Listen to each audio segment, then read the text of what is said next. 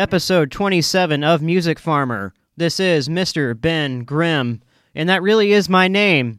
We have an interview with Gray Parsons, a drummer, a teacher, all-around good dude. Had fun getting to know him, and he said something at about 9 minutes and 30 seconds in that I have to put a side note at the very beginning here because it was so bizarre and weird how I reacted to it. It gave me many pauses in editing because I had to go back and listen to it over and over and over again. I couldn't get past it. And he makes a comment about, I could be the Tom Cruise of music, maybe. But at the time of the interview and re-listening to this, I kept hearing, I could be the Tom Cruise of music, baby. I just rolled with it and said, yes, tell me about music, baby. And Gray went with it. So we talked about music, baby, and then it turned into, let's talk about CD, baby. So yes, that's a very strange part. It's not going to make sense, and I thought it was hilarious. But here we go. Here's Gray Parsons. Already did a sound check earlier. I'm just checking again. Meow, meow, meow, meow, meow, meow, meow, meow, meow. Do you have cats? One. You have one cat. Yeah. Not a dog person? 2 dogs. You have 2 dogs. Okay. Little dogs. 2 little dogs. I got one little one and one small one. Kind of a smaller husky. What's your little one? She's like a terrier, little terrier mutt. I don't know, maybe a pug. Okay. We're not quite sure. Call her dumpster mutt. We have little chihuahua and a little min pin chihuahua. 3-legged. You have a 3-legged dog. Mm-hmm. Min pin, what does that mean? Miniature pincher. Oh, okay. I get it now. Yeah. I had never heard of that, though. That sounds like a crazy dog. Yeah, I mean, it really, when you throw pincher, because we think of Doberman pinchers, and they're so, like, intimidating, but she's not that. Dobermans. Those are cute dogs, those little miniature pinchers. Yeah, she's pretty cool. But Gray Parsons, thanks for coming. This is Absolutely. Gray Parsons. You're here. I was going to start this show. We can go back to the whole high school band thing, I guess, and being, not good enough all the time, according to the band directors that you're under. But no, I wanted to talk about Milto's and Hard Luck Lounge closing. I guess a somber note to start on, but yeah, just like places closing. You better go to Milto's if you like that place soon. Yeah, that's right. It is going. We went to Huts a little while ago. If that's either closing or closed, I'm not sure if it's closed. Yeah, yet. That got announced a couple of months ago, or maybe 6 weeks or something. That's when we went, like summer. Hard Luck Old Lounge. Haunts. I'm trying to think of what Hard Luck Lounge is. Oh man, you never went. So No. yeah, so Super East 7th Street, clubhouse, kind of a clubhouse for a lot of musicians in Austin, in a lot of ways. But it had a huge beer garden, super divey spot that's now, like before.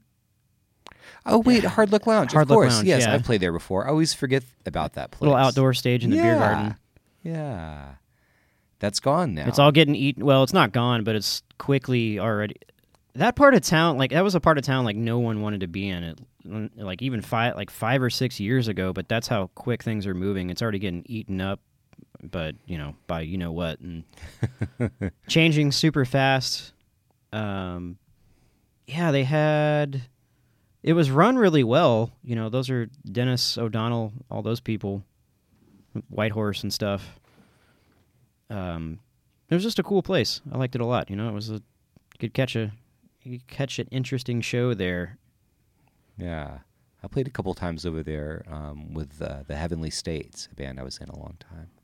Old haunts. What was one of your old haunts when you first started to get to know this city? Oh my heavens! I guess since we're talking about old haunts, I moved here in Milto's. '01. Milto's was kind of an old haunt for me. I think for me, the first places I think of, I used to play, as far as places I played, which, to be honest, I don't really go out. I'm not really like a going out person, sort of generally a little, maybe I wouldn't say I'm shy, but a little introverted. And You like being at home? I like being at home, and I mean, I'm totally cool with being around people, but I'm around people a lot just through work, through teaching and through playing, and so I tend to seek that isolation when I can find it. But that notwithstanding, when I do go out, it's usually when I'm playing shows, and that's still at least several nights a week, that I'm still out as a person who doesn't like to go out. And it was like Room 710. I don't even know, or yeah, you were around town. So Red River, 710 Red River. That was like a place I used to play a lot. And other joints that I would play regularly. Oh my goodness. That's the one that comes to mind the most. Room 710, was that on the corner? Was yeah, that the bar rescue place that was changed a lot? No. Headhunters? No, it's no, it's just north of there. It is on the corner of the alley that's between 7th and 8th Street, and it's been called some other bullshit for the last several years. I've never even stepped foot in there. But back in the day, though, I played there a lot. And that's kind of weird that I can't remember other places I played. I definitely played Headhunters a lot, that place you were mentioning, which was there forever.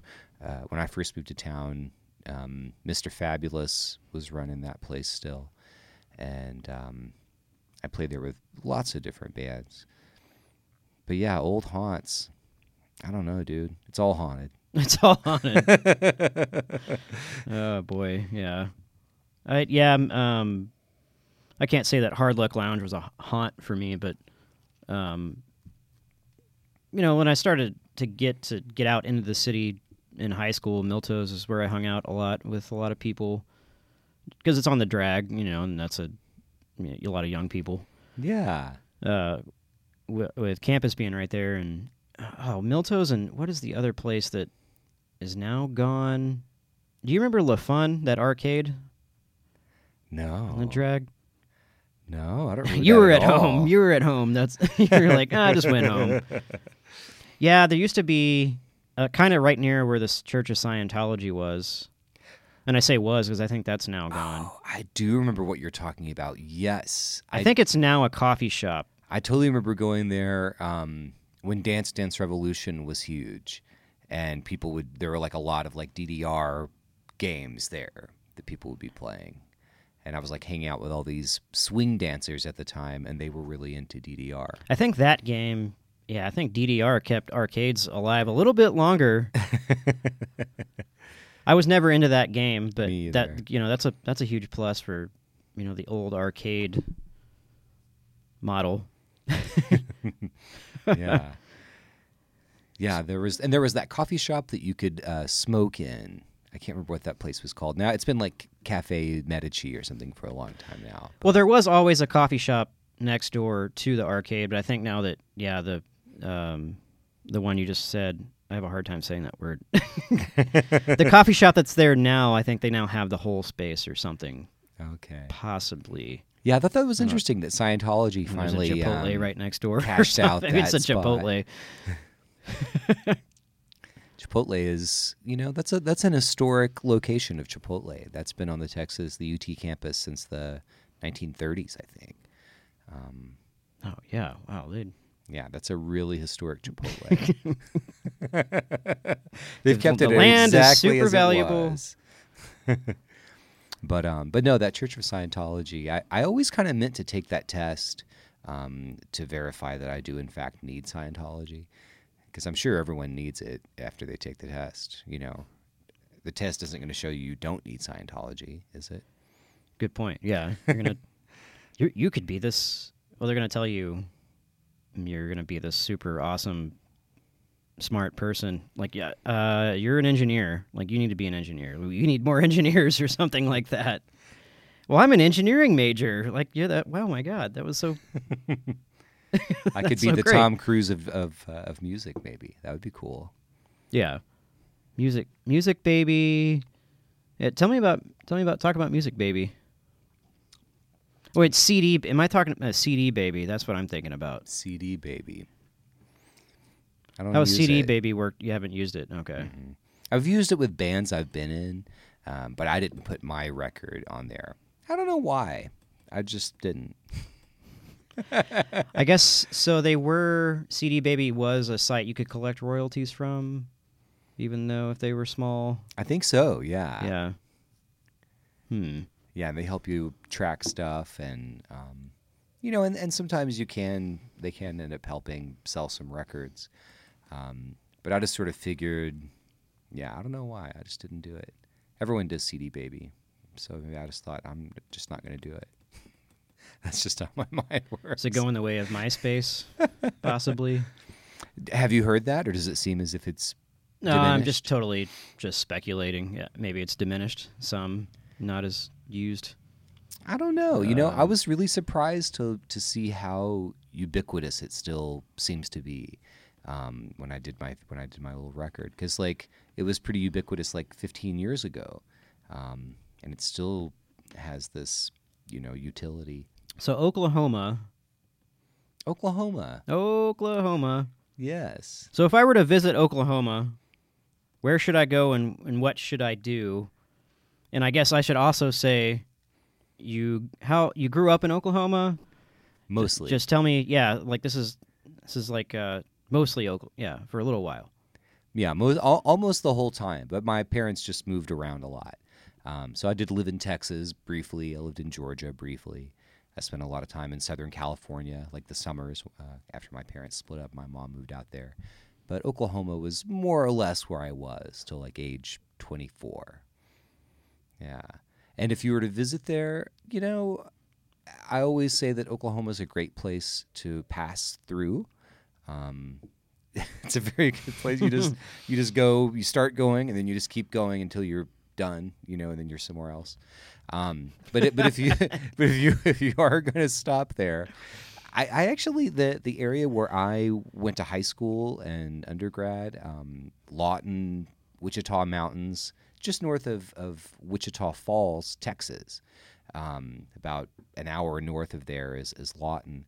And Lawton itself is really a pretty horrible little town. But the wildlife refuge and mountains, they call them mountains. It's generous. They're being generous with their wording. Foothills.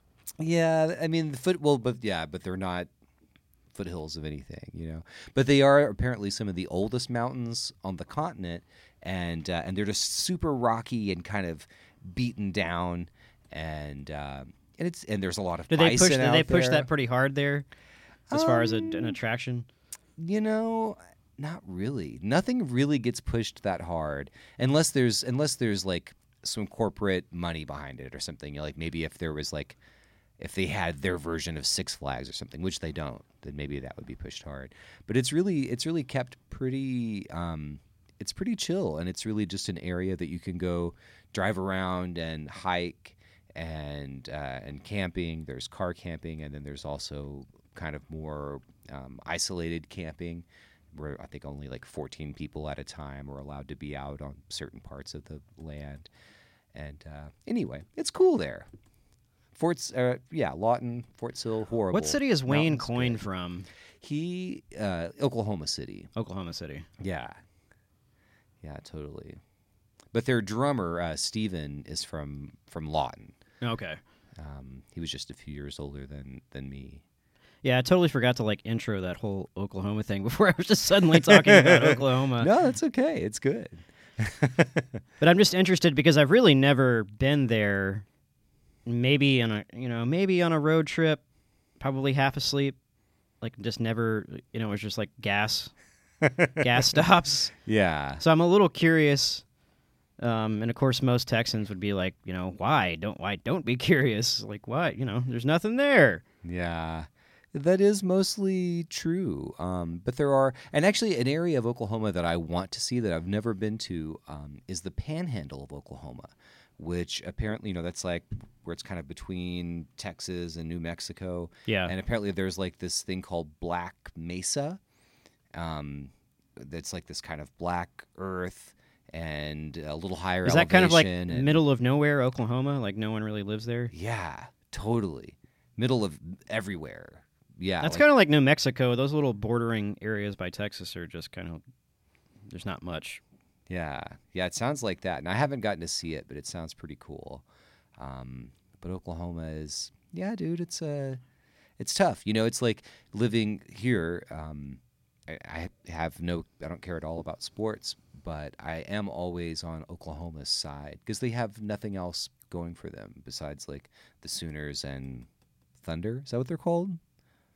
Basketball team. Oh, the basketball team. I think the That came Thunder. Yeah, they came along after I left there. But It's more tasteful than the Tornadoes, I guess. is that what they were called at first? Oh, no, but I'm just saying if when they were coming up with that team, I'm like, it's the Tornadoes. That's probably not good. I don't know. I was listening to I was listening to some Dwight Yoakam the other night because he was on a podcast. It's called Set It Straight. It's the guys from Midland. They were talking about that song, Bakersfield, how the whole Bakersfield scene emerged from Okies going west from the whole Dust Bowl and looking for going to California. Mm-hmm. And how the Bakersfield sound and scene kind of came alive from all that. And I didn't really know about that necessarily. I mean, I know about Oklahoma Okies going west, but I don't know about this Bakersfield thing. Yeah, apparently they got stopped, on the state border, like at state lines to, be questioned and like how much, it's like how much money do you make a year? It's like, we don't want all these poor, super, poor farm people just pouring into the state of California. Wow. I think they were trying to like regulate that for a little while. But anyway, that's the segment on Oklahoma. Well, Dwight's definitely super cool. I love Dwight.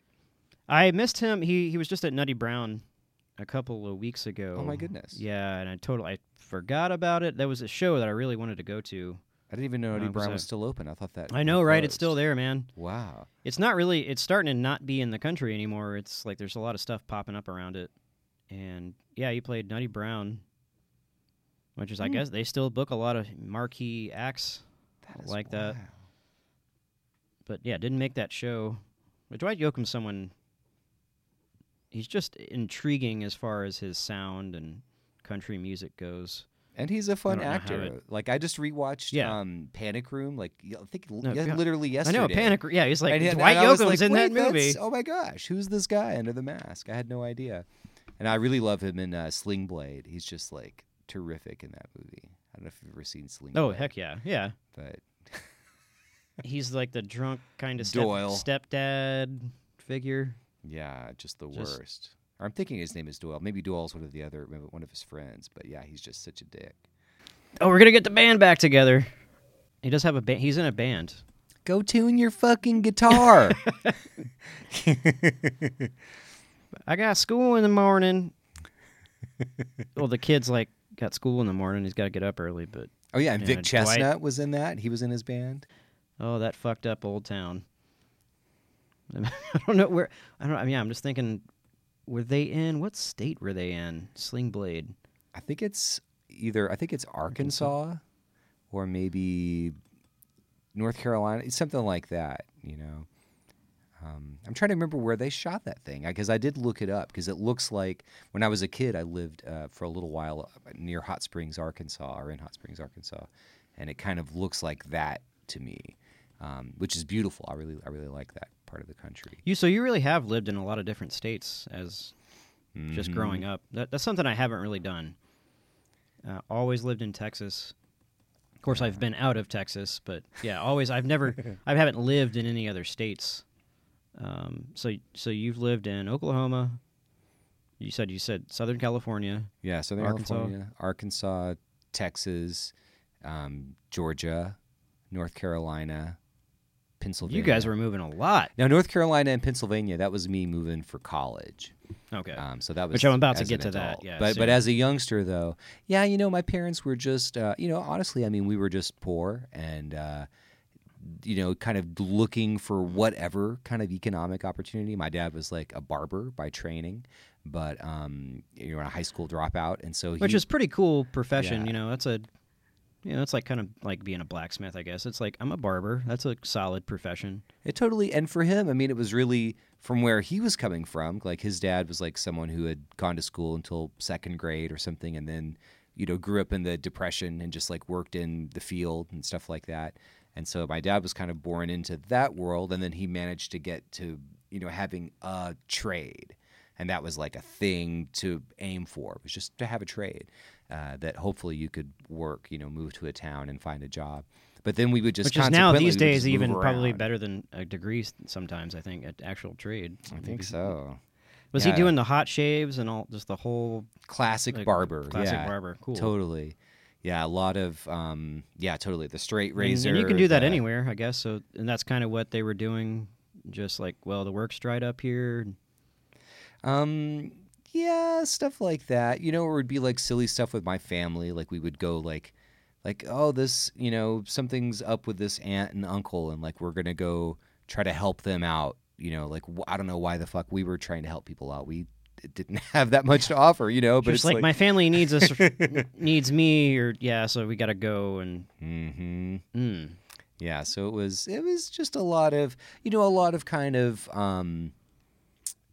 the grass is always greener sort of thinking, which is a common thing to fall into. They're like, oh, if I just can get over there, it's going to be so much better. It's Right. like, well, the same shit that was bogging you down here is probably going to bog you down there. So were you guys going from small town to another small town that were kind of just the same crappy Exactly. problems? Exactly like that. Yeah. Oh man, you got to go to Bakersfield. That's where you guys should have went to Bakersfield. Yeah.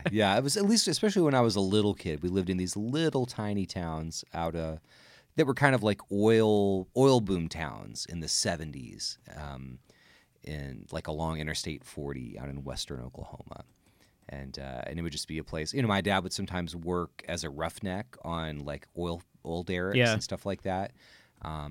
Or my parents would sometimes like pick cotton. You know, if it was like a certain time of year, they would like be out. Well, that's picking some Oklahoma fields. shit right there. Yeah, Hardcore, dude. Yeah, Wow. hardcore. That's hard work. Yeah, baling hay. My dad's parents were like, you know, sharecroppers or whatever. You know, they would take care of another person's farm.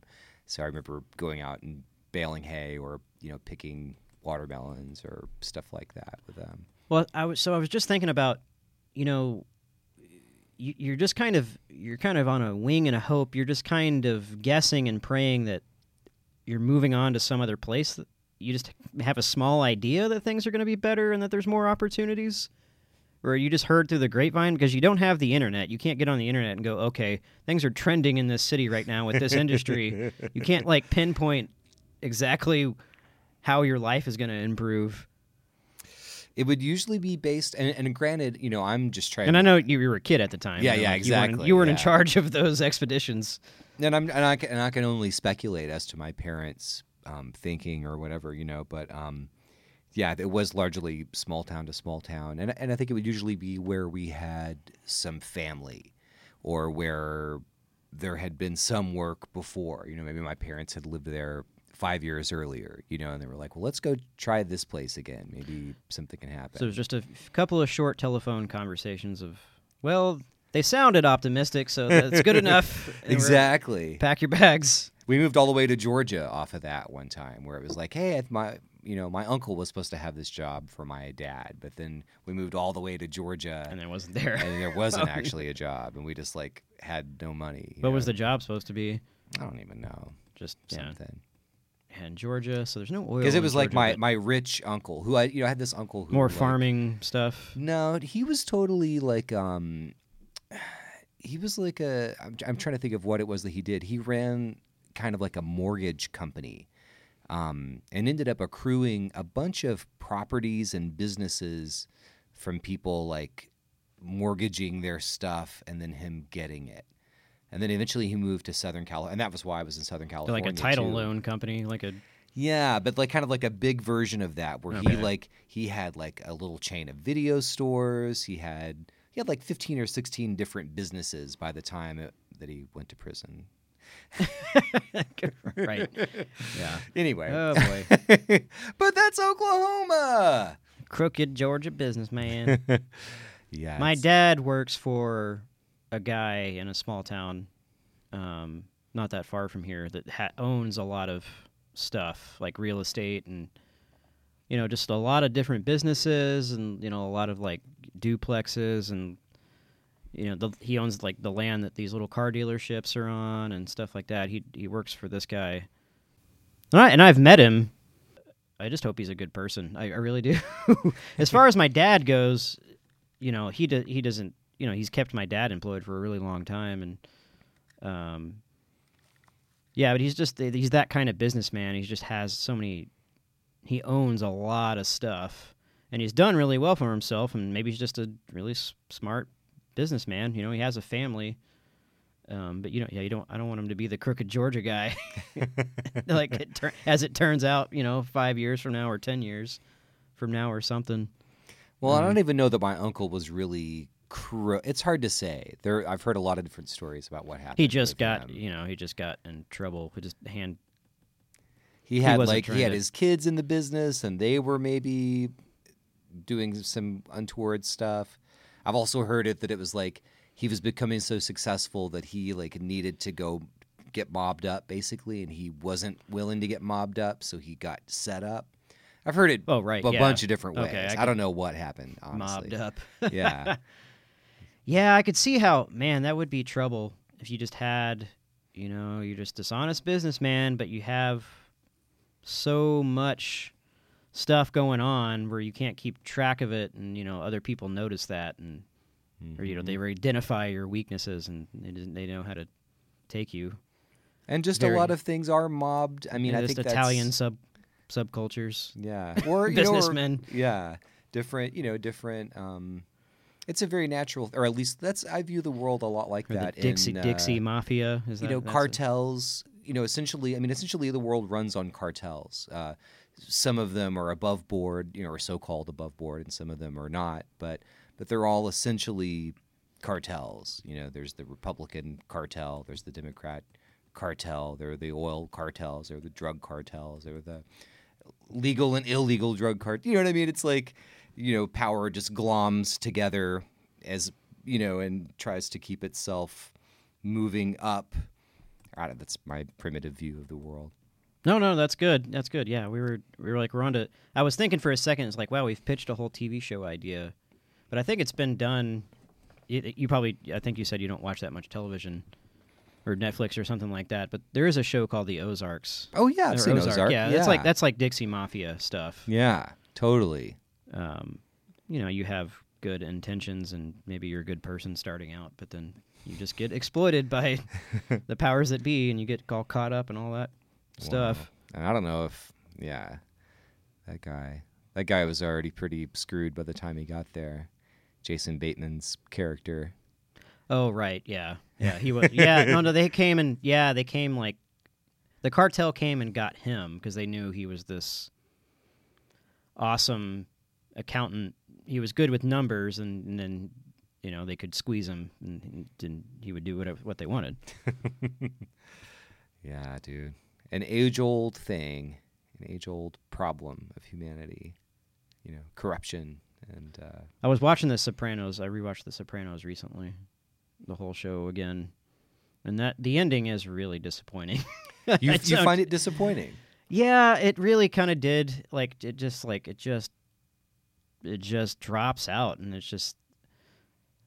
I think the last couple of episodes of that show, I really do love the show. They kind of quickly tie up a lot of loose ends, and there's just these things that just happen really super quickly that are not explained. And then the show just kind of ends. When I first saw it, I think I liked it, but the second time, at the very end of the show, it was just I wanted way more. It was long pause, I needed more in there. I really, it's funny, I really liked the ending when I saw it, and I accepted it as an open-ended kind of ending in which we don't know what the actual circumstance is or whatever. And in my mind, I thought, oh, okay, things just keep on going. He's just living his life. And then later on, and it was actually our mutual friend Neil who hipped me to this analysis where they were like, hey, da da da. There are all these things that set up that show that he was definitely murdered, and that was like by this guy who had walked in, went to the bathroom behind him and then came back out. Yeah. And so when I saw that, I was like, oh, okay, that I actually like that. I don't know if I like it more, but at least I was like, okay, there wasn't just a cop-out ending. It was kind of obtuse and difficult to see what it was, but there was an ending there. As far as things I think that happens so often where it's like loose ends try to get tied up too quickly in other points, and I don't remember specifically about that, but I liked that final moment. That of the whole show. episode. Oh man, now we're on The Sopranos. That whole episode when he gets shot and he's in a coma, and he's like another person. You remember that one? Oh. What was that? It's so different. It's so unlike anything in the show.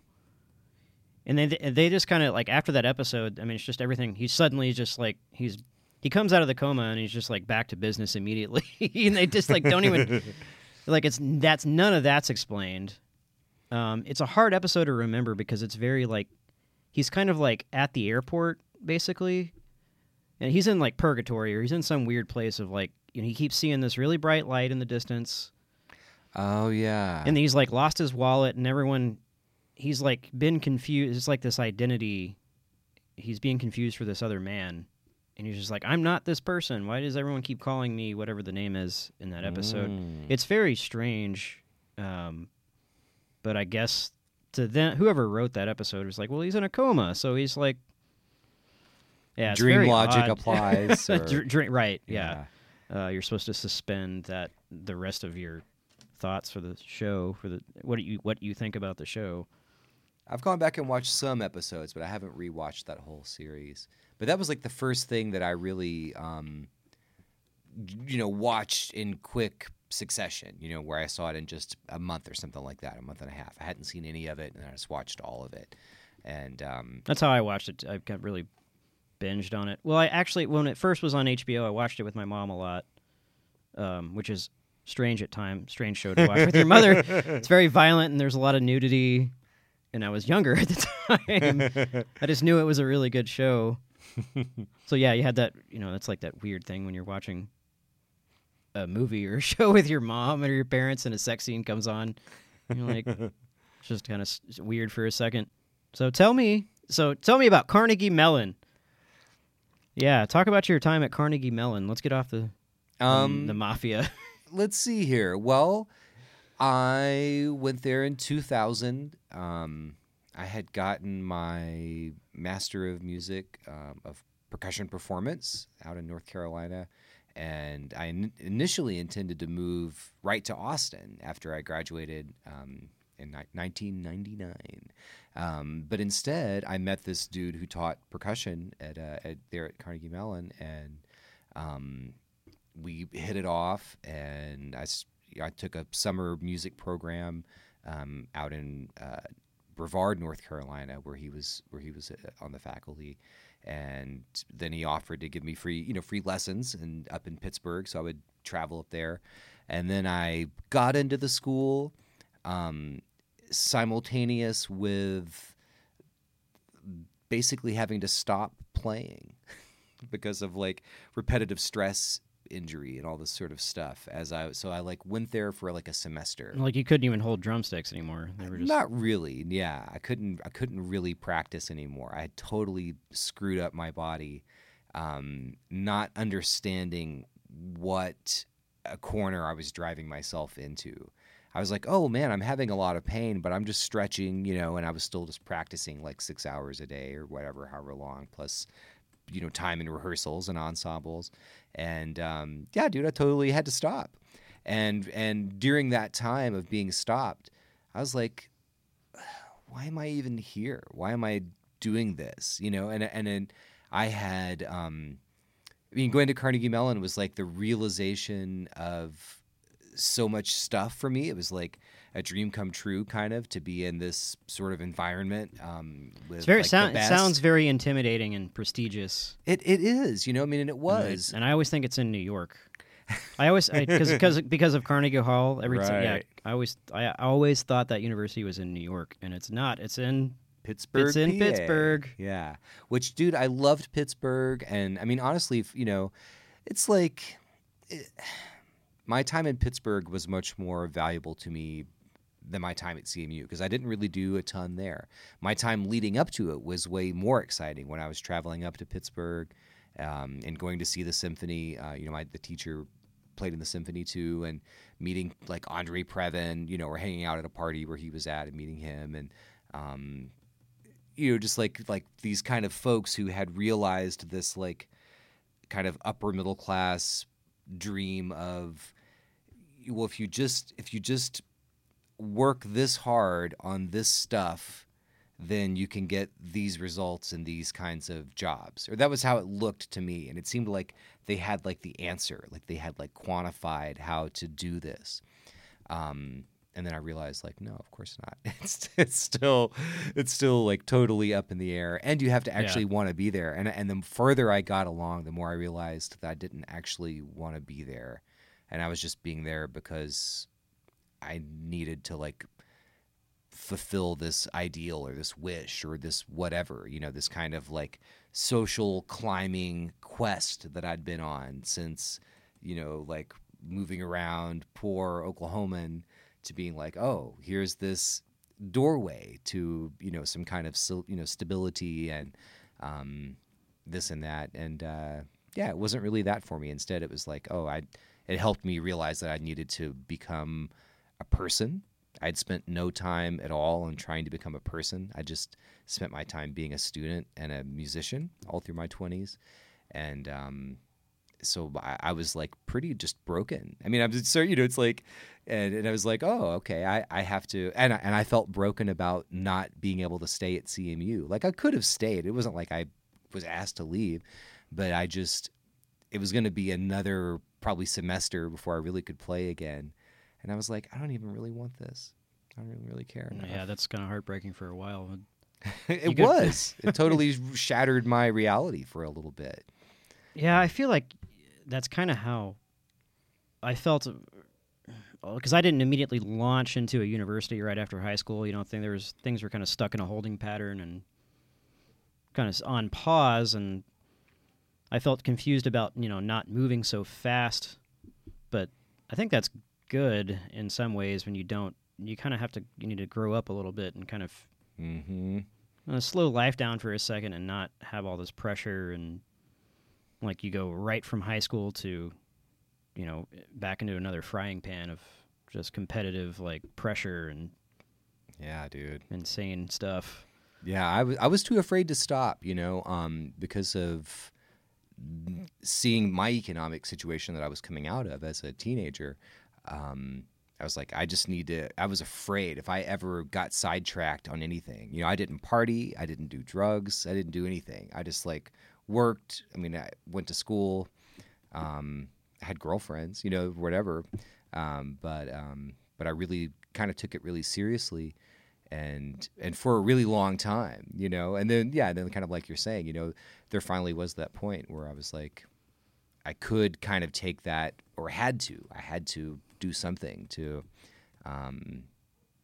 discover something of more meaning, or more meaning to me in life than just position and status.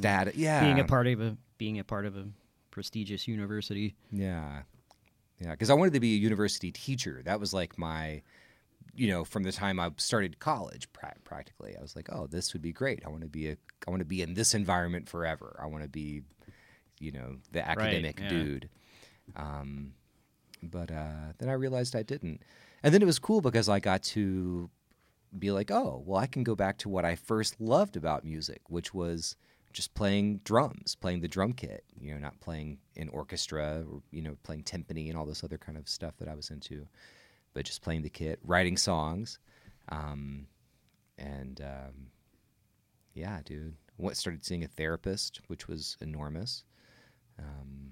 But that was Carnegie Mellon. Was really, I always feel, it's like I went to school at Carnegie Mellon, so I like to admit, or I like to say that I did, but really it was all the stuff around it that was way more valuable to me. I found out that Ted Danson and Ethan Hawke, alumni. That sounds That's believable. I think so. There are so many, especially actors. So many actors that I'll look. Just I can't remember the other day I was Huge looking up theater someone. program. Yeah, I mean it isn't actually huge, but it's really prestigious. It's very small.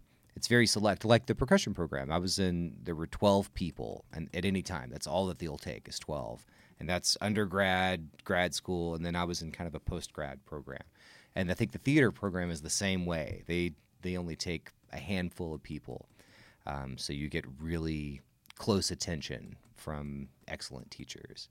So Whiplash, you know what I'm talking about? Any Whiplash moments?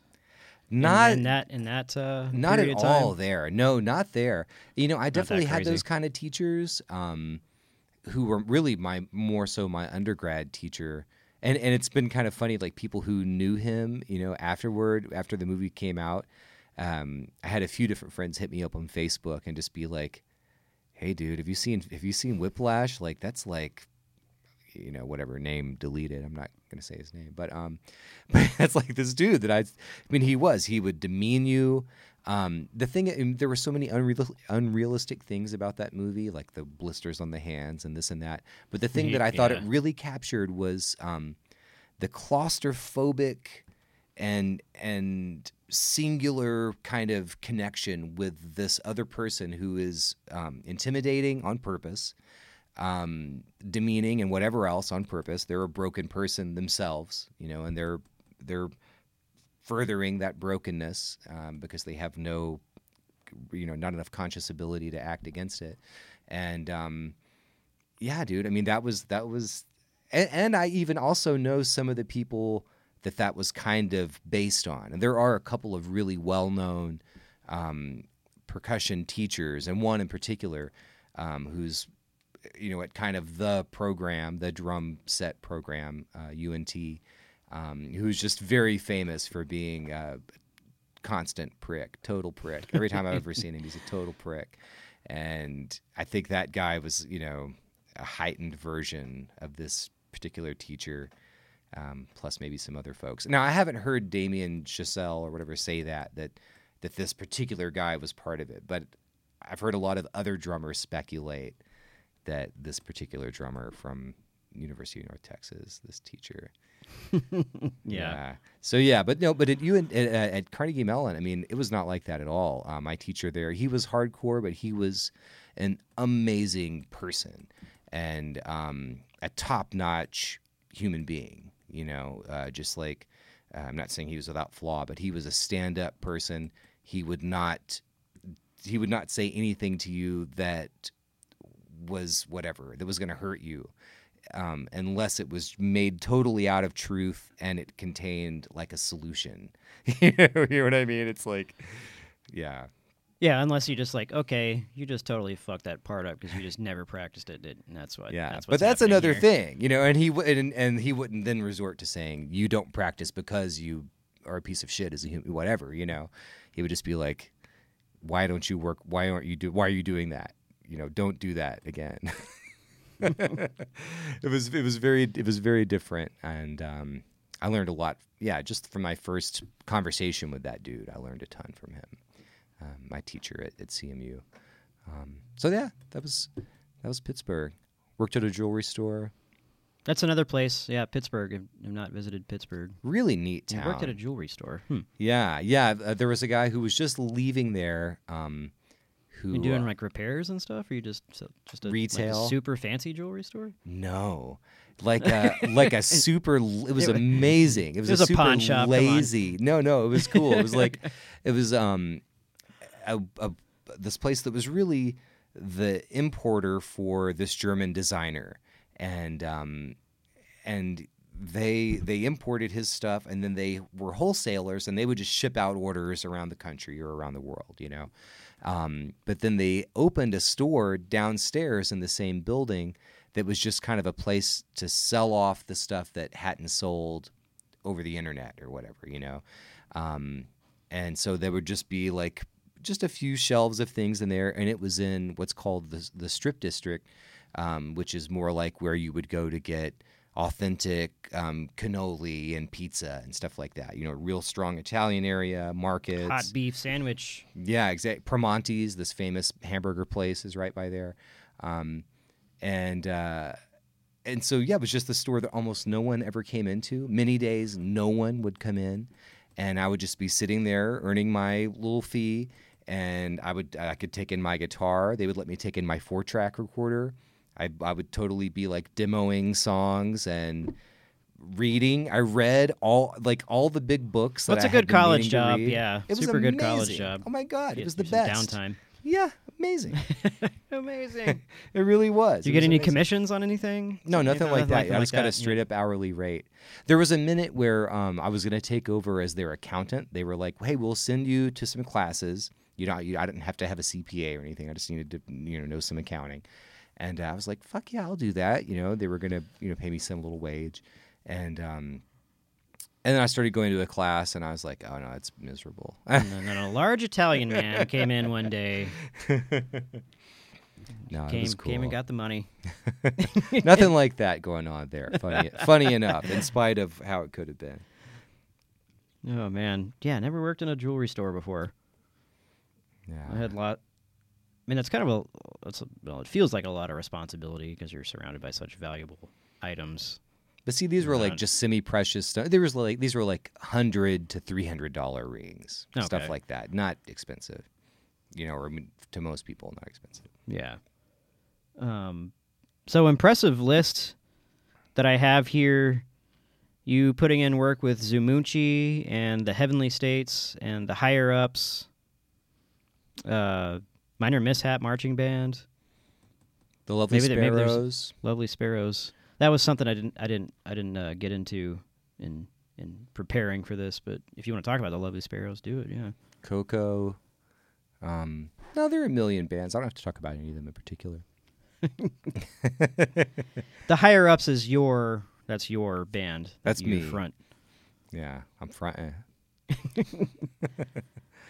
Yeah, the Heavenly States. That's when would you say first formed? They started playing 2001? Yeah, something like that. 2001 or 2, 3. And I played with them. I just stopped playing with them about a couple months ago, but I played with them from 2012 to now. But yeah, they were around for a bit before that, and some cool records. I really like those guys. I like that music. Well, there was a lot of press flying for a little while. Some media credits and good things like that. Some bright flowers blooming. Yeah, sadly, that was before I was in the band.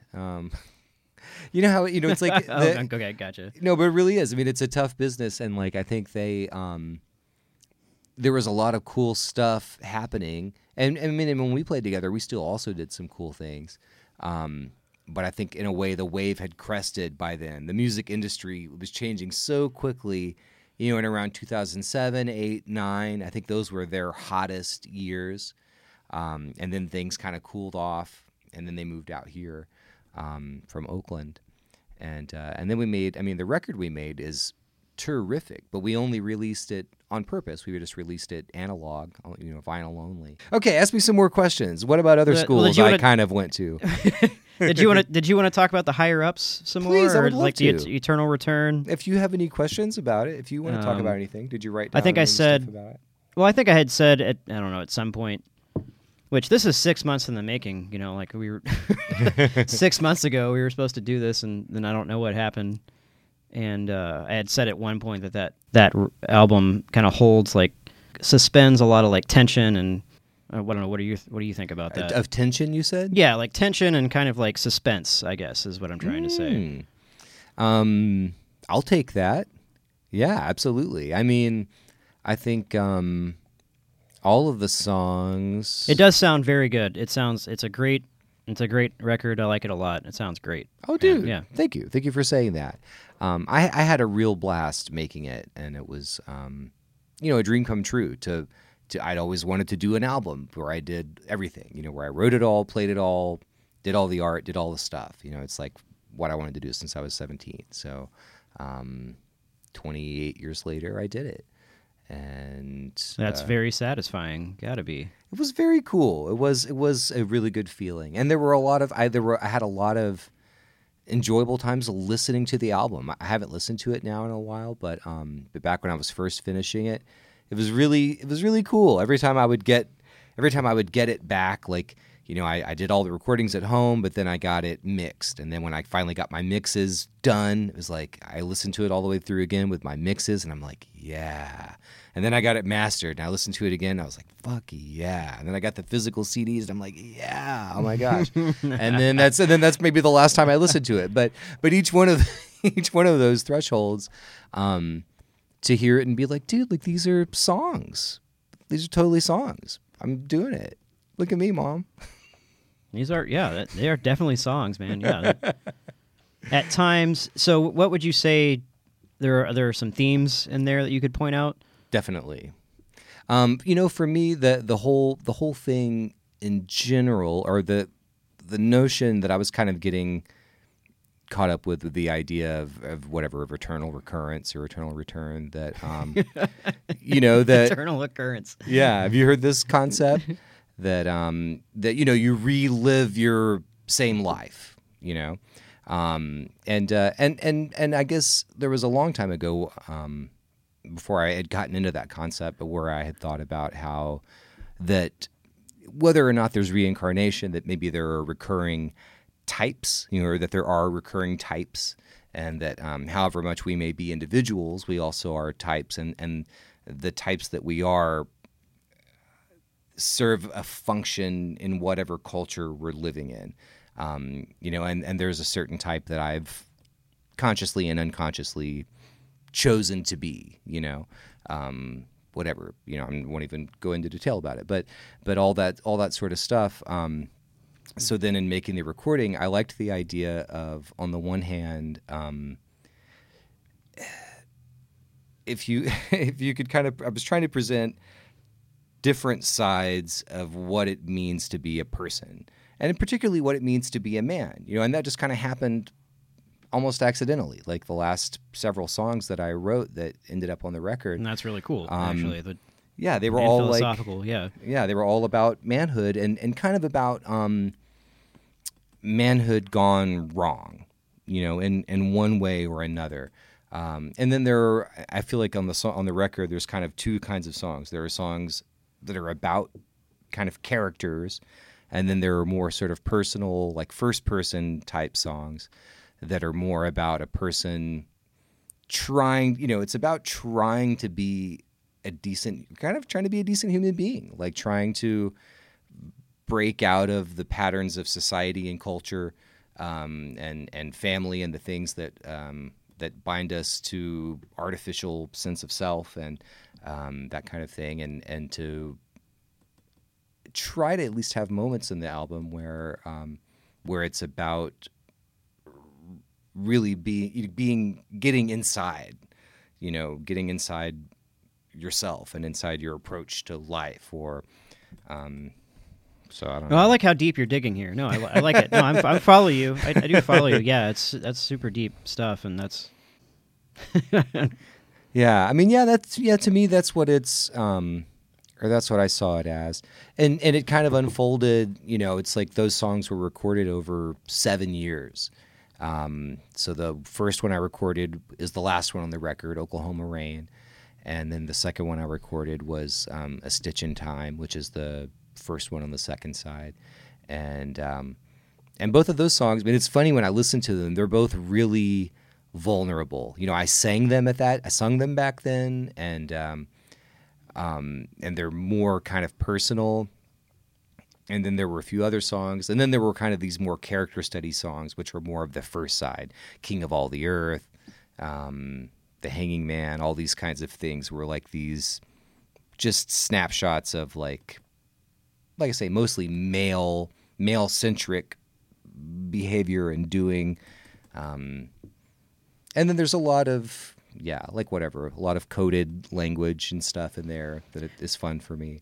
So maybe because of limited human consciousness, you know, human beings can only be like there's only so many types of what a human can be or what a person can be, and that's always repeated throughout history. Yeah, kind of... but in a good way. You know what I mean? Or just that there's always, and maybe what I'm saying is so vague that it even doesn't have any meaning. But that there are always a range. There's such a range of ways in which a person can flower into what we can become. You know, and a lot of it is the same. I mean, it's just mechanical. It's just the nature of it's very easy to fall into mechanical being, and a lot of the songs are kind of about that, or what I call the devil in man. It's like the aspects of ourselves that are driven by acculturation, instinct, whatever. Those things, constructs of society. Yeah, constructs of society. Yeah, exactly. And I should have gotten that philosophy degree, and I would have killed this conversation right now. Me too. I should have done something besides read some philosophy on my own and not really probably know what I was reading. But nevertheless, I think I don't know. That's the stuff that I'm interested in, and a lot of the times I'm just trying to make myself laugh. I mean, to me, there are a lot of the moments in the songs that totally make me giggle, where I was being kind of playful. As far as recording goes, you did this at home, and it sounds great. Oh, thank you. This was this is a home recording. It sounds really good. 8-track reel to reel. And I had I had reached out to Sonic Ranch. Sonic Ranch. Yeah.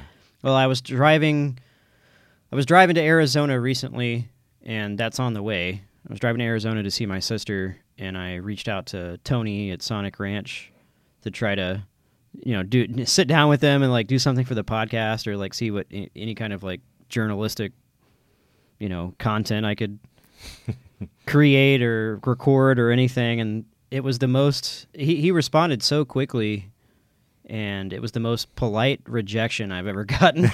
He just politely declined, because they keep things, pretty. I don't think they do any kind of media related anything out there. It's just like that's like never happens, because it's just a creative. It's like this is a space to create. That's not going to happen. Mm-hmm. And it's also like it's a shelter. It's a it's a high possibility that there was some high profile pop star like living and recording there. You never know, really. Like they have worked with a lot of like Mexican pop stars and many others, down to small bands from Austin and that have recorded there. And he's like, well, no, we can't have you like right now, because I'm not going to say, but that's like there's probably so many reasons why I couldn't be there. But it was cool to hear from him, and I got such a quick response. But yeah, I tried Sonic Ranch. I tried to get on. I tried to get on that property. I made an effort, and that would have been so cool. But maybe at the very least, I think that maybe he listened to the podcast or checked out Music Farmer for a second, or for one day, and he's at least aware of it. That's some kind of consolation, I think. Yeah, totally. Yeah, it's out there, and it's such a beautiful property too. Yeah, where is that located? It's right. It's like 45 minutes outside of El Paso. Okay. Kind of there's like a pecan tree grove, and Mexico is the border is like right there, and yeah, but it's kind of in the middle of nowhere. But yeah, it's like a little under an hour outside of El Paso. Wow. Yeah, I've never been out that way. I've never been very to El Paso. Secluded. Yeah, it's a cool going through there. I stayed one night in a kind of an strange Airbnb. Yeah, El Paso. It was a little more mountainous and like hilly than I thought it was going to be. Hilly. That word sounds weird, but you know what I mean. Yeah. Yeah. Because I always picture it being kind of flat out there. That's kind of how I thought it would be too. It was not that. It was not very flat at all. Interesting. There was lots of peaks and valleys and elevations, and I thought I saw a Top Golf right on the highway. I thought that was odd. A what? A Top Golf, it's like a driving range kind of entertainment place. Interesting. Which was like you could smack. It was like right, Juarez was like you could smack a golf ball into Juarez, Mexico. So driving through, I saw that and just thought that was out of place. And then I saw an Albertsons grocery store, and I haven't seen one of those since I was a kid. I thought those were totally extinct. And no, there's an Albertsons in El Paso. I used to drive out that way, but from Oklahoma, Interstate 40. That's like my way of whatever getting to Arizona that I know more. Haven't really ever. You're done going that through all the stinky Lubbock towns. Yeah. The natural gas seeping out of the ground or something. Exactly. That's a smell of my childhood for sure. Does Oklahoma smell? It doesn't smell not bad, as a does rule. it? No word. Well, that's good. It smells like every place else. But it is true that out there in the Panhandle, it doesn't smell like the Panhandle of Texas. That's what I was gonna There's say, a definite yeah. stink in the air, right? Yeah, because that's where my dad's family's from, is Panhandle, Texas, and I remember going out there as a kid, and I would just be like, what is that smell? It smelled like sulfur, creosote everywhere, burning or off all something. that from the oil field and stuff, and then it's just hanging in the air. Yeah. So is there any music or songs that kind of lives in the back of your mind, or that's been living in the back of your mind and it just hasn't materialized yet, or that higher ups stuff with Eternal Return kind of put you at a homeostasis? No, there's a bunch of stuff, and I have a bunch of songs written and partially written that I've not bothered to start really recording yet. But I really, but I do kind of know, it's like, as I was kind of mentioning, like when I made that record, there are certain songs where I can really hear that I was being vulnerable, and then other songs where I was being less so. And after I made that record, I thought, that's kind of the next stuff that I do. I hope to get to some even more kind of personal material. I put myself into this record, into this Eternal Return record, as one must, but I can't say that I'm in some of the songs maybe I'm the protagonist or the person being sung to also, but not always, or all, by any means. But I kind of want to, and I didn't sing about relationships or anything, kind of on purpose, romantic relationships. So there's stuff like that. It is, that I'm yeah, I noticed interested in that. It is getting very into. different. And Yeah. I was like, I was really trying to write sort of, I don't know, half mystical, half, concrete sort of songs about humanity. And now I want to do songs that are more about feelings, stuff that I tend to stay away from in a way, certain parts of my feelings. That I just think would be a fun challenge to try to do it and like it. If I can do it and believe in it, that would be really a nice feeling, if I could sort of be vulnerable about some stuff that I haven't been. well, especially if there's songs that you're going to end up playing at shows. Yeah, definitely you want to definitely like them. Yeah. Well, I can't, it's like, I will say, like all the songs on the record, I believe in all of them as songs. And I really have to, I guess that's part of why it took me 27 years to make a whole album, because to have like 11 or 12 songs that you believe in all at once, That's really cool, man. That's super cool. But that's my aim. I have this whole thing in mind of what I want the album to be. More like 17 songs, some of them longer songs, some of them just little snippets. Like I say, more vulnerability. I don't know. I have some images in mind, but nothing's been recorded yet. An audio epic on humanity. This would be. They don't have to be 17 long songs or anything, but I really like that. So a lot of my favorite records are things where there are little bits and pieces in between fuller songs, or odd songs. Like I think about records like The Cure, Kiss Me, Kiss Me, Kiss Me. That was one of my first favorite records as a teenager.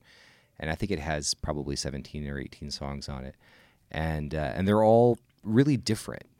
And to me, that just seems really fun to try to put together like a real smorgasbord of stuff, of sounds. And you like the weirder, more offbeat stuff in between, like the beaten path.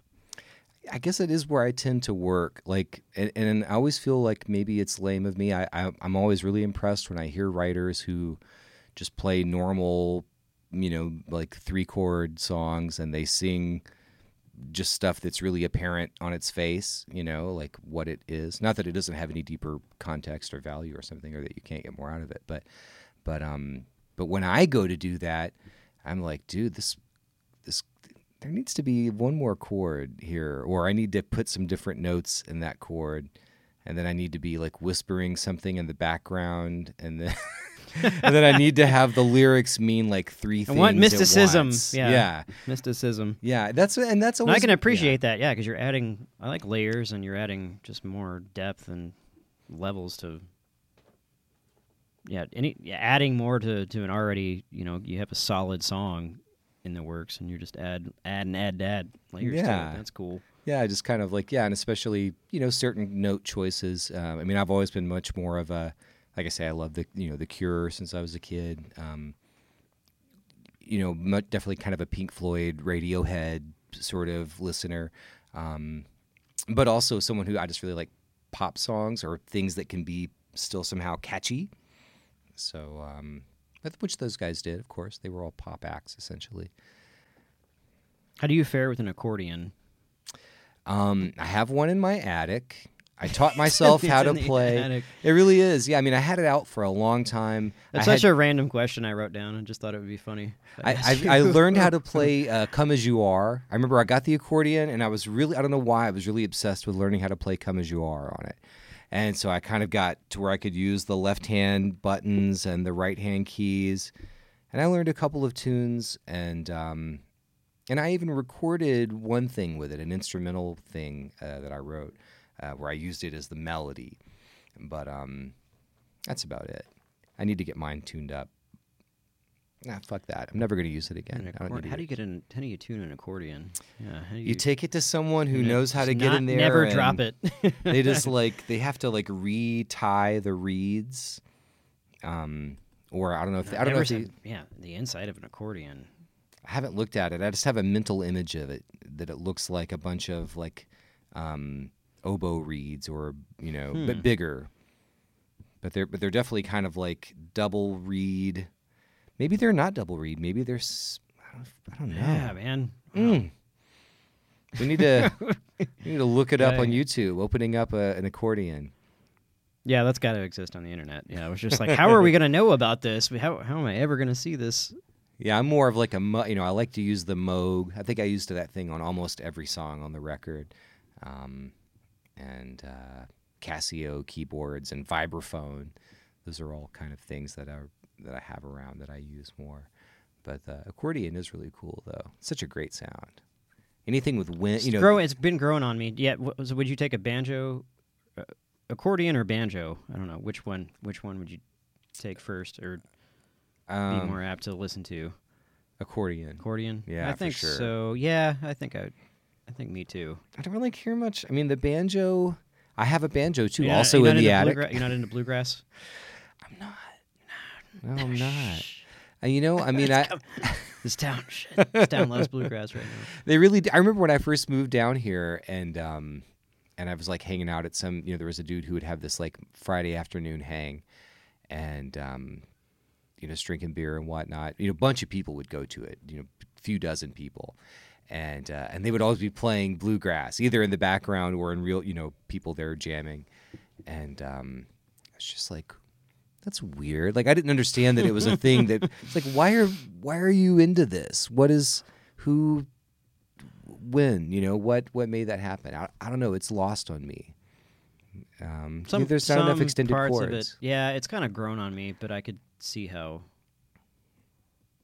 I think maybe because they play it's a lot of up tempo. I like up tempo stuff. Maybe that's part of it. Yeah.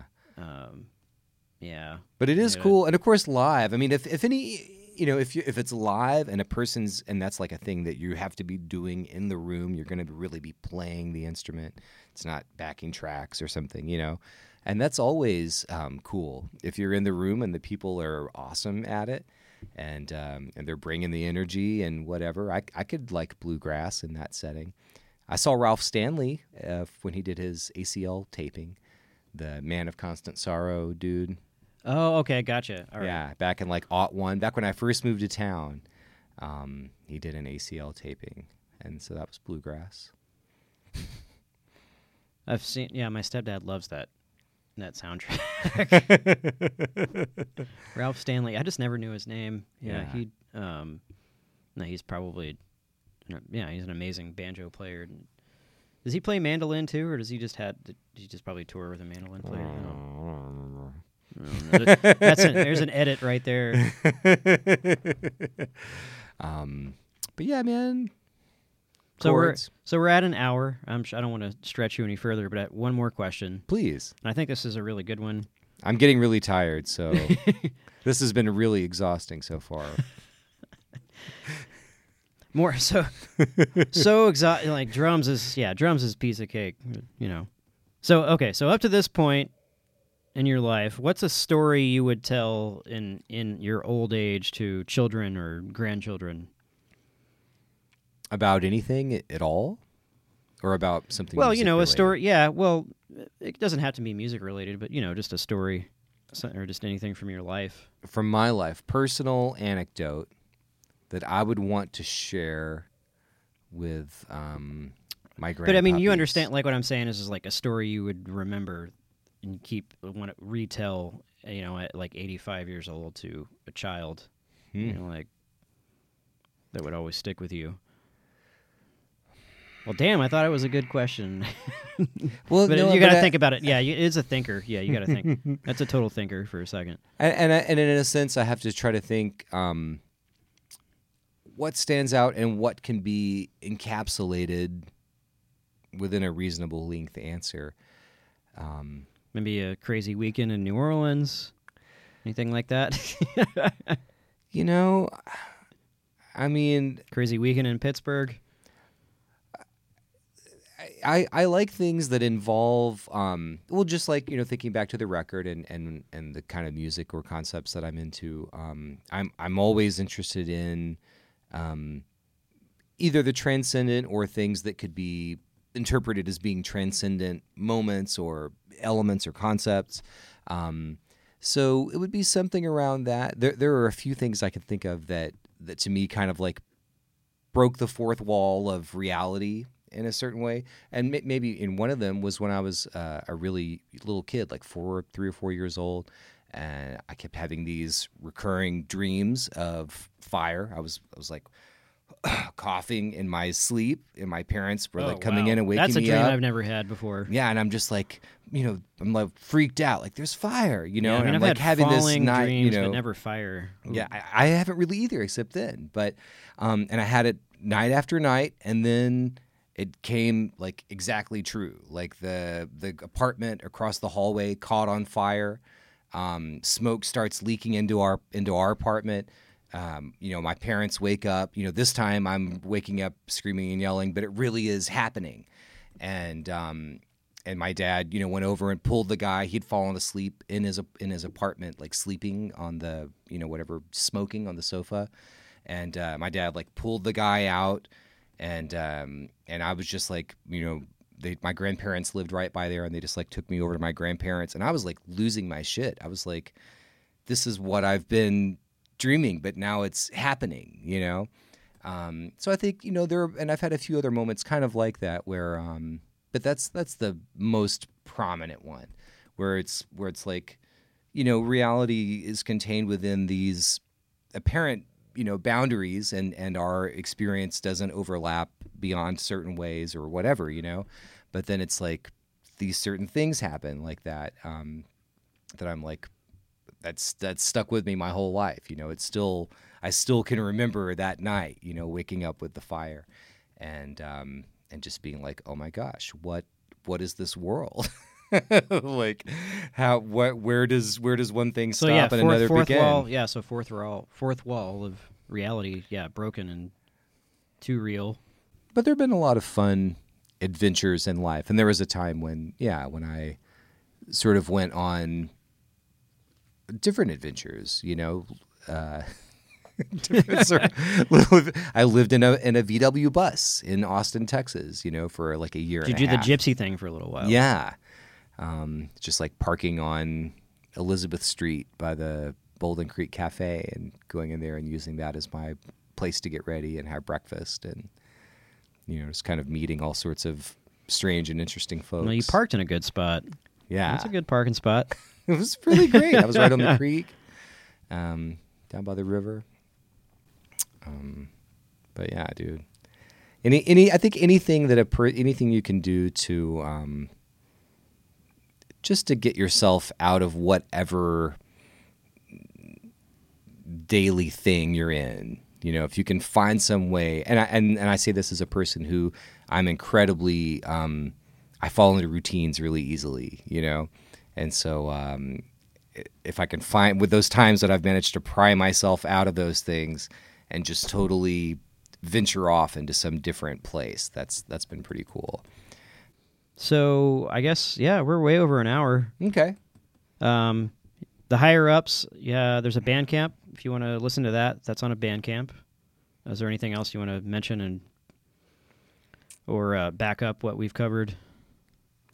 The higher ups. I also recorded songs with a band called Sheboygan that are out there. We made a record called Triple Fantasy a little while back that I did like a third of the songs on that, and I still really like those songs and that record and the stuff that I did with those guys. Of course, the Heavenly States. If you want to get in contact with them and buy one of those LPs for $50, it's totally worth it. It's a really good record. Highly recommend. Yeah, super good. Great music. And if you live in Austin, come to the Sahara Lounge on a Saturday at midnight and listen to Zamunchi. That's a good time too. Super long residency. Super long, yeah. For the forever residency. It's a forever residency. Yeah, it's the house band, right? Yeah. Yeah, it's pretty cool. I never really had a ton of residencies, and I have that one and another one right now, and it's pretty neat going to a place week after week, and like feeling, like you kind of whatever. Does he just have a house full of really interesting and cool instruments that you get to kind of tinker with, or Ibrahim? No, I mean nothing that you wouldn't see there, nothing that you don't see at the club. Okay. Yeah, back at the house they just have a piano and the same stuff you see, guitar and kora, all those cool percussion instruments and whatnot. And honestly, I haven't really gotten to play any of that stuff. I just show up and play the drums, and that's like his world. And I try not to, step over there or whatever, or be like in the wrong place. Not that he would necessarily care, but I don't know. It's one of those things I always feel like. Have you gotten to play the kora? No. No. But it looks cool. Yeah, it looks real. The first time that I played with those guys, I was just like filling in, and I remember watching Ibrahim play that, and I was just back there, trying to keep the drums going, and I was like, oh my gosh, I have never seen such a phallic instrument. It is very kind of, yeah, it's like a... Yeah. Totally. And there was, I think that night, maybe the like samba school or something had played. There were all these kind of like, somebody said it. Girls, women there, young ladies. And they're like standing nearby. And I was like, oh my God, dude, he's practically inseminating these women with his kora. I've got to do this gig more often. This is quite a place to be. Because it's all actually cool. I mean, I think that's a thing that culture needs. There's nothing tawdry about it. He's not he's not like some piece of shit who's like trying to just get whatever, He's like bringing this energy and this way of relating and just sharing that. And it really is about the music and then what comes out of the music, but it's not, I don't know. Does you know what I mean? There's less, there's some real authenticity there that I really enjoy, and some real sensuality that's kind of divorced or decoupled from a lot of the things that it seems to be coupled with, in our culture, like commerce and whatever. Money. Yeah. Bitches and money. Well, cool. Gray? Thank you so much, Ben. Gray Parsons. Thanks, Gray. Thank you for talking with me. I really appreciated your questions. You asked me really good questions. Awesome. That's the show. Ow! Give me one more of those. Ow! He found his bull heart broken by some comic voodoo curse. The king of all the earth, the king of all the earth. The doors swing off their hinges now, the clocks run in reverse. The king of all the earth, the king of all the earth. While sitting the gray storm slipped and fell.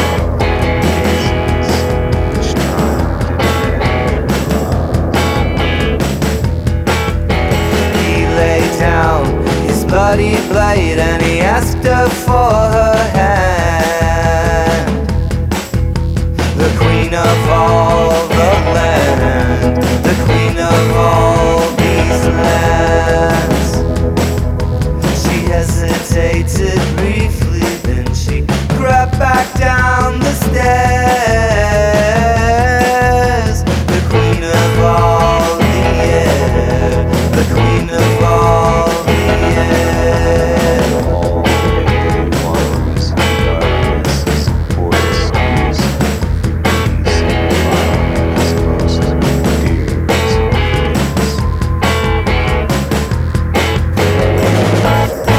When he says what he means, does it really mean anything? When he takes what he needs, does he have to take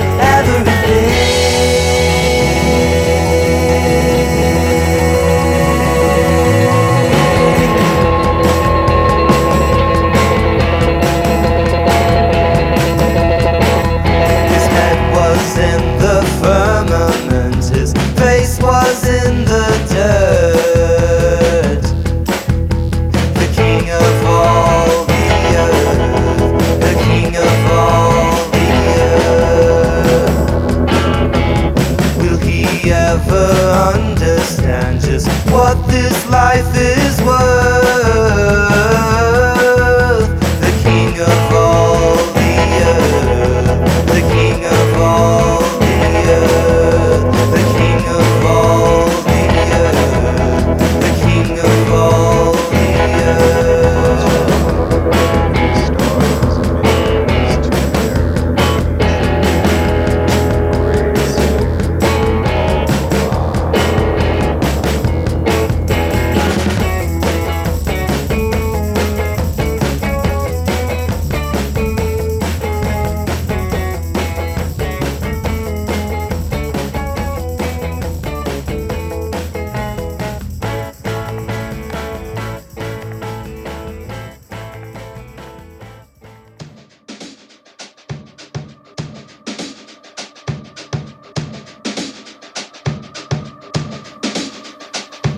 A vision sent me drifting to that delta back east, in search of easy living and my place up at the feast. There were stories of her comforts and the favor of her tides. I was on my way to Memphis from 1,000 miles outside. On my way to Memphis from so very far outside. A thunderhead above me and an ache in my chest followed me for days, it gave me no rest. I moved along the best I knew, my destiny to keep. But the heavens opened up and the water got too deep. Those heavy clouds floods rained down on me and the water got too deep.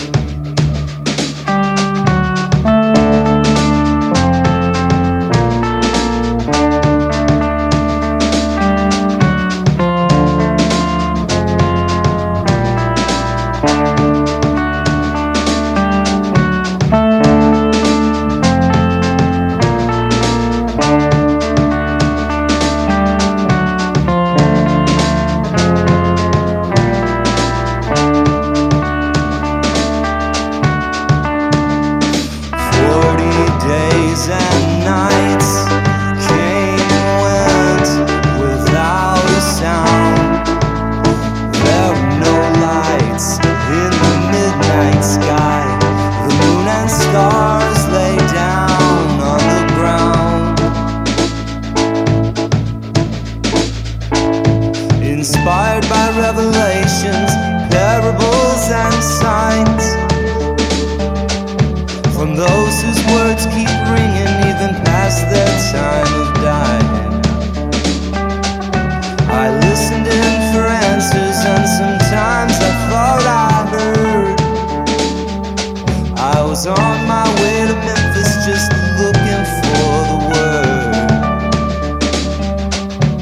On my way to Memphis, but I couldn't get the word.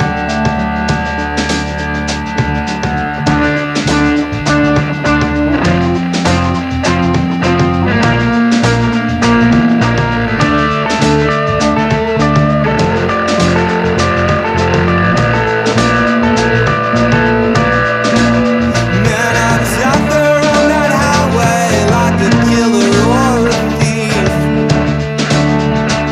with my head full of vengeance and my heart all full of grief.